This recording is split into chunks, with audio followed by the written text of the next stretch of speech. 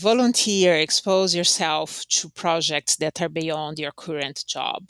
I know it's more work, and you might say, well, I'm not going to be paid more to do more work, but it's an investment for the future.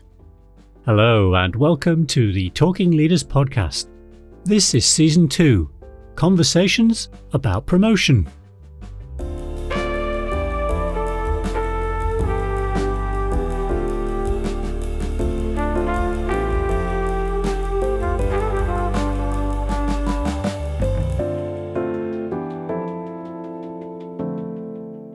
Hello, Paul Gisby here.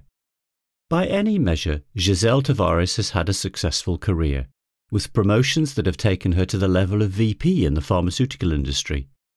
But in conversation with Giselle, it was clear that getting a promotion is not in itself what motivates her. I think there is an intellectual challenge that comes along with promotions, and that is a big driver for me. It's to see how far can I go intellectually. Right. So, given that's the case then, have you ever got a promotion and thought, whoops, I've bitten off more than I can chew here? This is a really big jump. That's what I want in a promotion. Unfortunately, I had promotions where that didn't happen. And then it's a little bit like, oh, what a pity. It could be much bigger. But those are the ones that I want to feel like, oh, and now I have to really do something here because it's much bigger than I can bite. So how I'm going to get these in little pieces and eat it, since we're talking about bites. Yeah. Okay. So that's a good promotion is one where you sort of jump into the deep end and maybe have to, really fight to swim for a while. Yes, I do think so. Yes.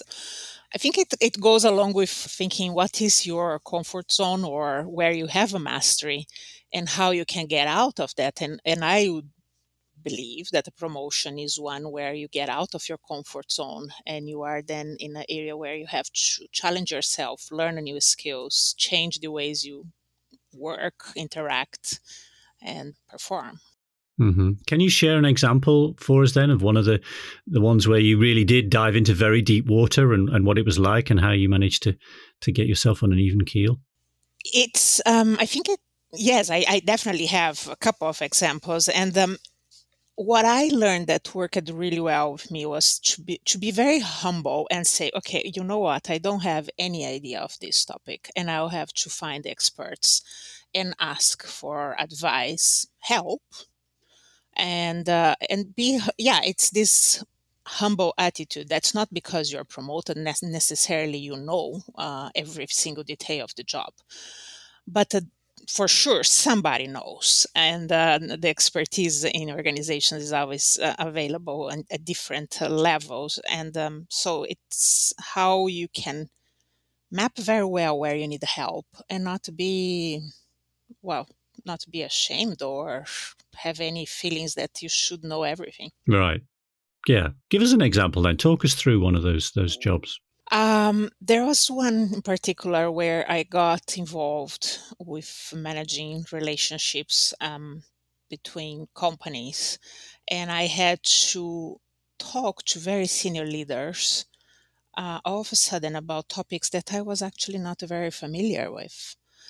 I had to do a lot of homework before those specific calls and face the fact that those senior leaders had questions to me on the spot where I had no answers. All of those conversations were conversations where I was trying to convince them to do something that I wanted for the good of the organization, of course. And how to get all that done in real time in a conversation when questions are being given to you, you have no answer. You barely understand what they are really talking about, and you want to convince them of something. So that made me really work hard and use the skills that I had to learn or that I actually didn't think I had. And did you at any point think that maybe you had list time bitten off too much? This was maybe too big a step? No, I don't like to think that. And it turned out that I was actually very successful in that position.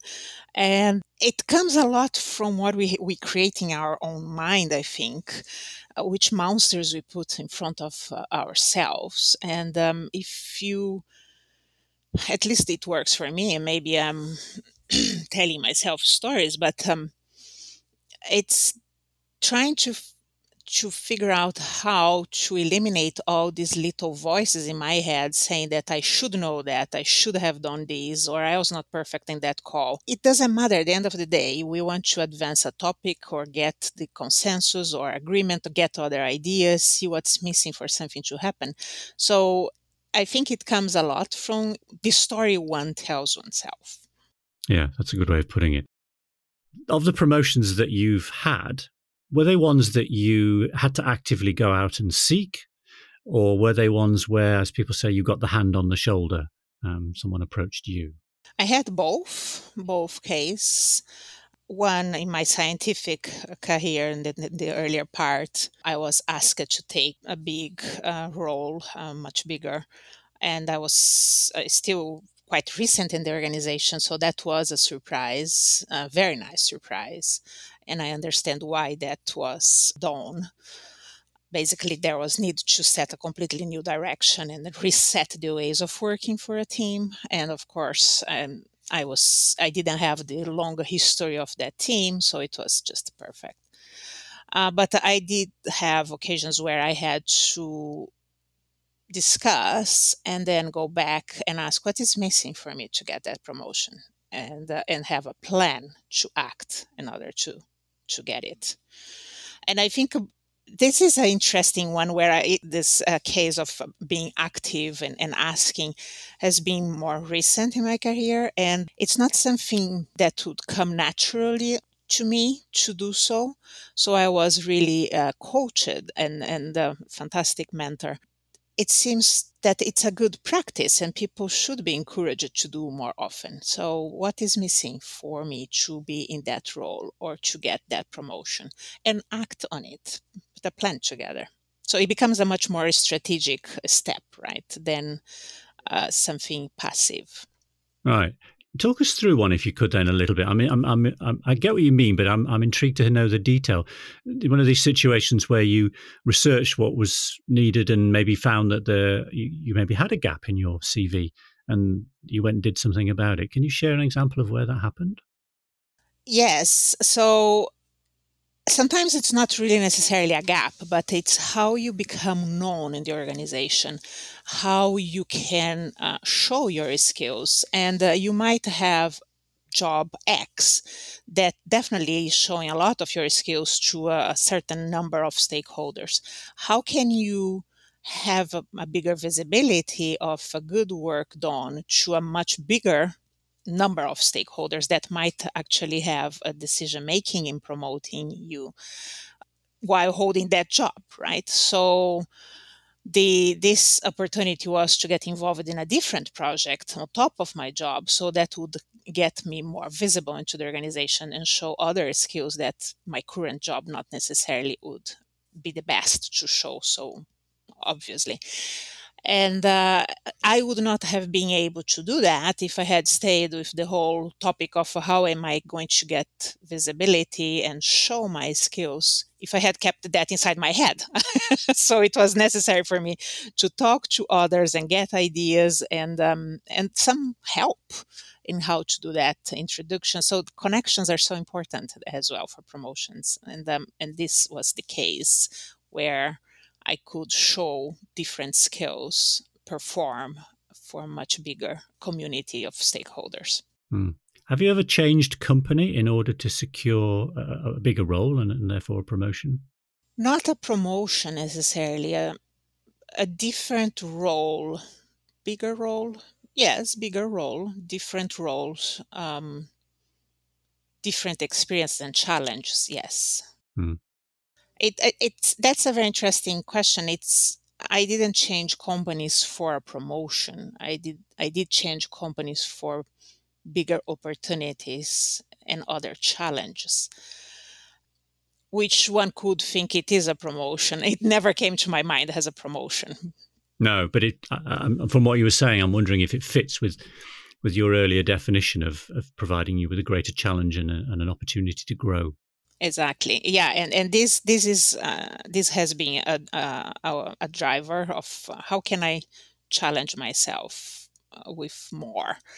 And I had a case twice in my career where the company I was it was not obvious for me how to navigate to get that bigger challenge or a different role in a different area. And so changing companies was a way of getting that. Yeah.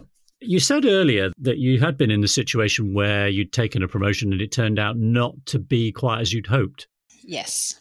Can you talk us through an example of that? And organizations sometimes, and in this example, I think that's what happened. They had a good goal of making the position a global position, empowered to perform and to promote a change. But then the organization itself, the department, the group, could not cope with that change. So I was asked to go and revolutionize something, but at the end, they were afraid of what I was trying to do. So for me, it was like, wait a second, you gave me a big scope, but you don't want me to actually do it. You are afraid. So what I'm doing here? Why did you give me this job? Why did you create the job? It was very frustrating, extremely frustrating. And I'll tell you, I didn't stay long. Within the company or to a new company? It happened to be in a new company. Yeah, right. It was not because I didn't like the company anymore. The company is an amazing company, and great business. It just happened that then I found a job in another company. How did that feel then when that had happened to you? It's frustrating, and I felt like I was wasting my time. Again, because the drive is not to get a promotion, the status or the title or the bump in the salary, but it's really to do something useful with impact that it's good for me and for others to drive a change or become more effective, whatever it is. And I was there in this job. Yeah, it was like if somebody clipped my wings and I could not fly anymore, and I just had to walk. And no, I wanted to fly. So that was the feeling, frustrating. Just sticking with your definition then of what promotion means to you, would you or have you take a promotion that fulfilled the criteria of being stretching, of being an opportunity to grow, of an opportunity to help others, but where the salary was less than you were on at the time? Not less, but the salary didn't change. Can you imagine this? But it can happen. And the explanations are always fascinating. But yes, I did have one where it was a much bigger job, a big challenge. The one that I had to convince people of things that sometimes not necessarily I was fully aware. And the salary didn't change much, or not at all, actually. And still, I love the job. I love the opportunity. I learned so much. So it was absolutely worth. Yes. Okay. And what about job title? Does that mean much to you? Is that important? I think, that's a very good one. I always wanted to think that, no, I didn't mind the job title, but I think I do nowadays. And maybe because as you go up in big organizations, that is a distinction of being part of a small community that is recognized for big achievements, but also that has a big responsibility. I think it matters because it indicates the scale and the scope of what you are doing. And that's within work. What about outside work? Is it ever a factor that you want your family or friends to know that you're doing well because you've now got a bigger job title? Yes, I do share with friends and family. And to my family in Brazil, it doesn't mean much to them because they do not understand what it means professionally. To my closer family, they do know it means a lot to me in particular because it's part of my achievements, and one of my values is achievement, so it means. Now, you mentioned earlier this idea of silencing negative thoughts or negative voices, I think you called them. And I know one area where you've done that is in thinking about having to work in a foreign language, which is obviously English for you. Just talk us through, if you would, the self-coaching, if I can call it that you've applied. Yeah, I definitely it's not my first language, and I when I become aware that I'm not speaking my first language, it's where I become self-conscious and worry about, and I don't believe that it ever prevented me of advancing my career at all, other than actually making me worry. And so it's all inside my head. Nobody ever asked me to have a perfect English, and still I was able to pass along my messages or be able to express myself. I don't believe what I would like to say to people that don't have English as a first language. Definitely, fluency is important, and we need to learn the language. But nobody is expecting a perfection. And by the way, if you have English as a second language, definitely you have a very good other language, which is your native. So you already speak two. It is for me a self-made ghost, let's say, where it could bring me insecurity or challenge me sometimes. But one needs to find ways of going through that in your own mind. And I think for me, it was okay, nobody is hiring me for perfect grammar.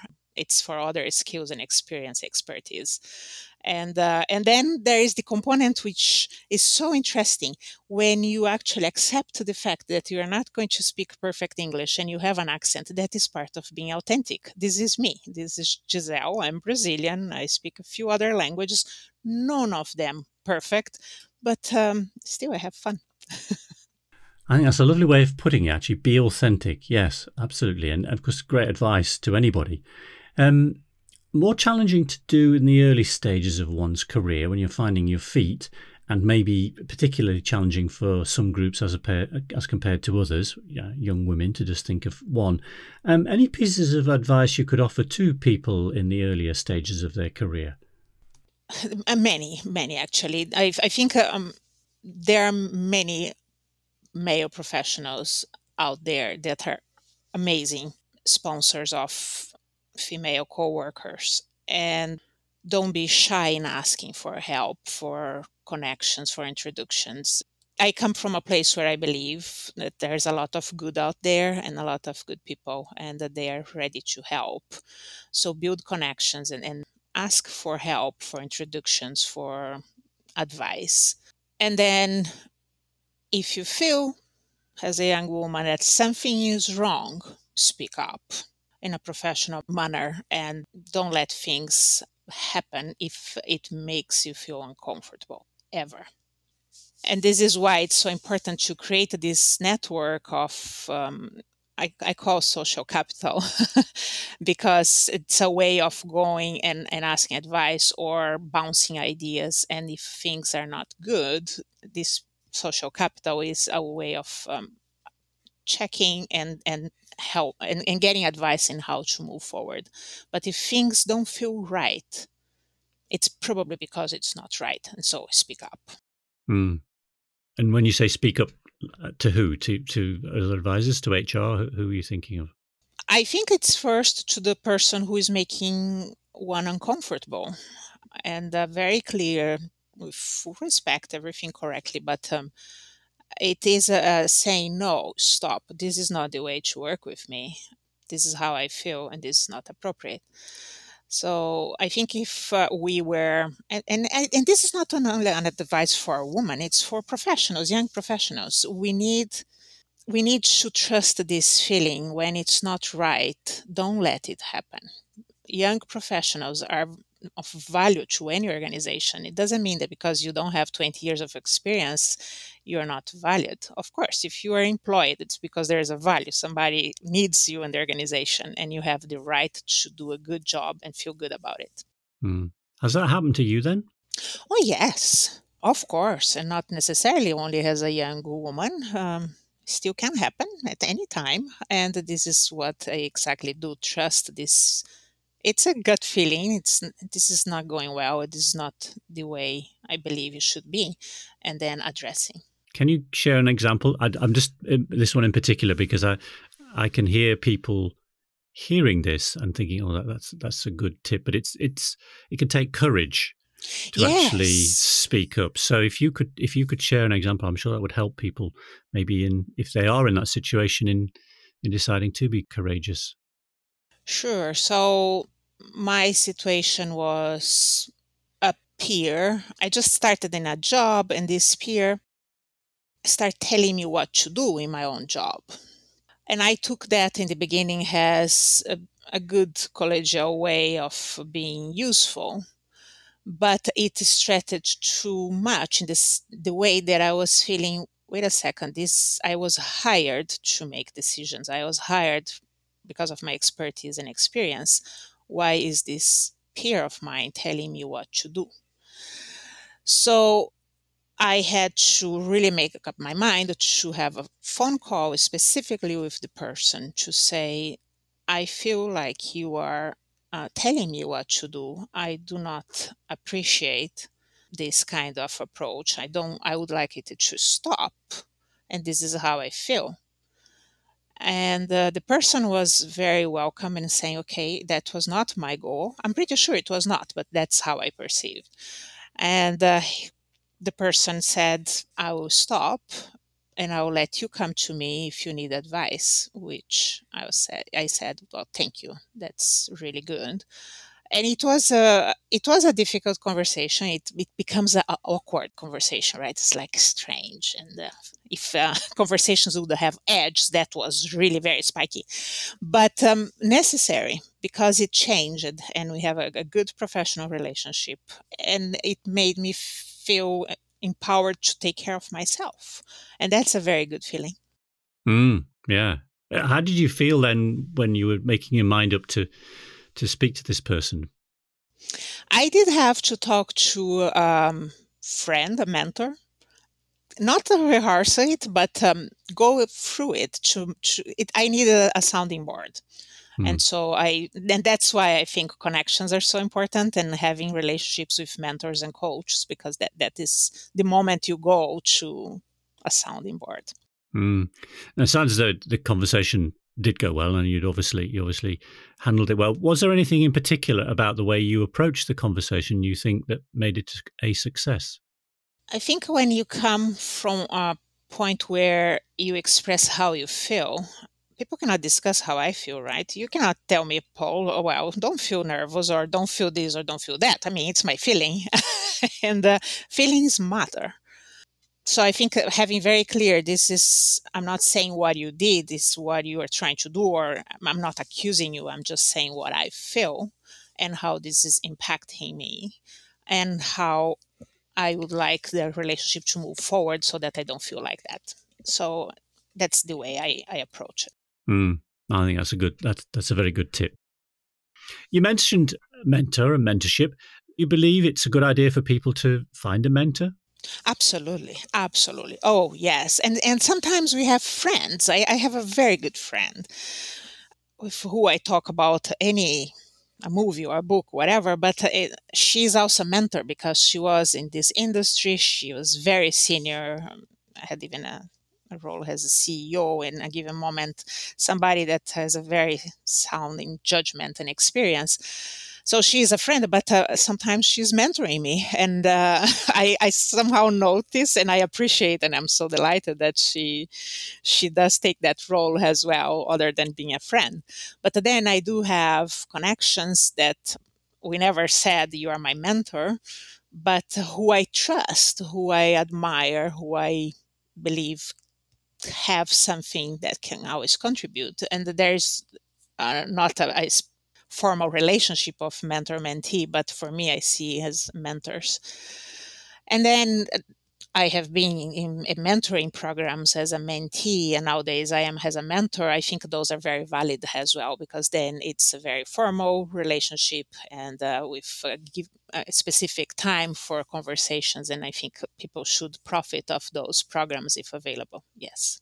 Mm. Mm. No, that's good advice. Say somebody didn't have the benefit of being able to join a program like that and was having to find a mentor on their own.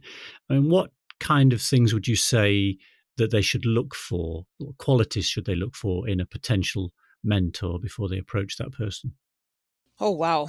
Um, it's so personal, isn't it? I mean, for me, when I look for mentors, these are people that I admire and trust their judgment or the way they see the world. So they're probably a match of values. So my values and my mentors are people that I seek advice. I think there's a match of values and the way they act professionally. Usually they are role models as well.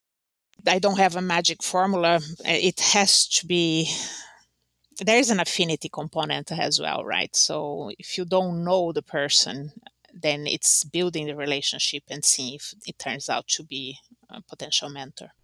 Excellent, thank you. Well, you've already given people loads of great advice already, Giselle, but if I could to ask you to finish, could you give us your top tips for getting promoted? Connections, build connections, go out there and build solid network of connections around the job you're performing now, but also around the job you want to perform, where you want to go.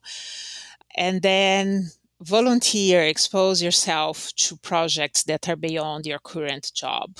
I know it's more work, and you might say, well, I'm not going to be paid more to do more work, but it's an investment for the future. You acquire skills and experience, but also have a bigger visibility in the organization, and that will help you to step up to the promotion. And then don't be shy to go and ask for a bigger job. Sometimes we are too shy and too passive. Be active and ask for it. There are very nice ways of asking what you want. And you might get a no, which is totally fine. And then you might ask, so what's missing for a yes? And you might build a plan. So these are my tips. A big thank you to Giselle for sharing her experiences and her excellent advice. So, are you ready to grow? Or are the monsters you put in front of yourself blocking your way? Time to push them aside. You know you can. I'm Paul Gisby of Talking Leaders. We help leaders who want to get heard, be understood, and to build trust. Goodbye.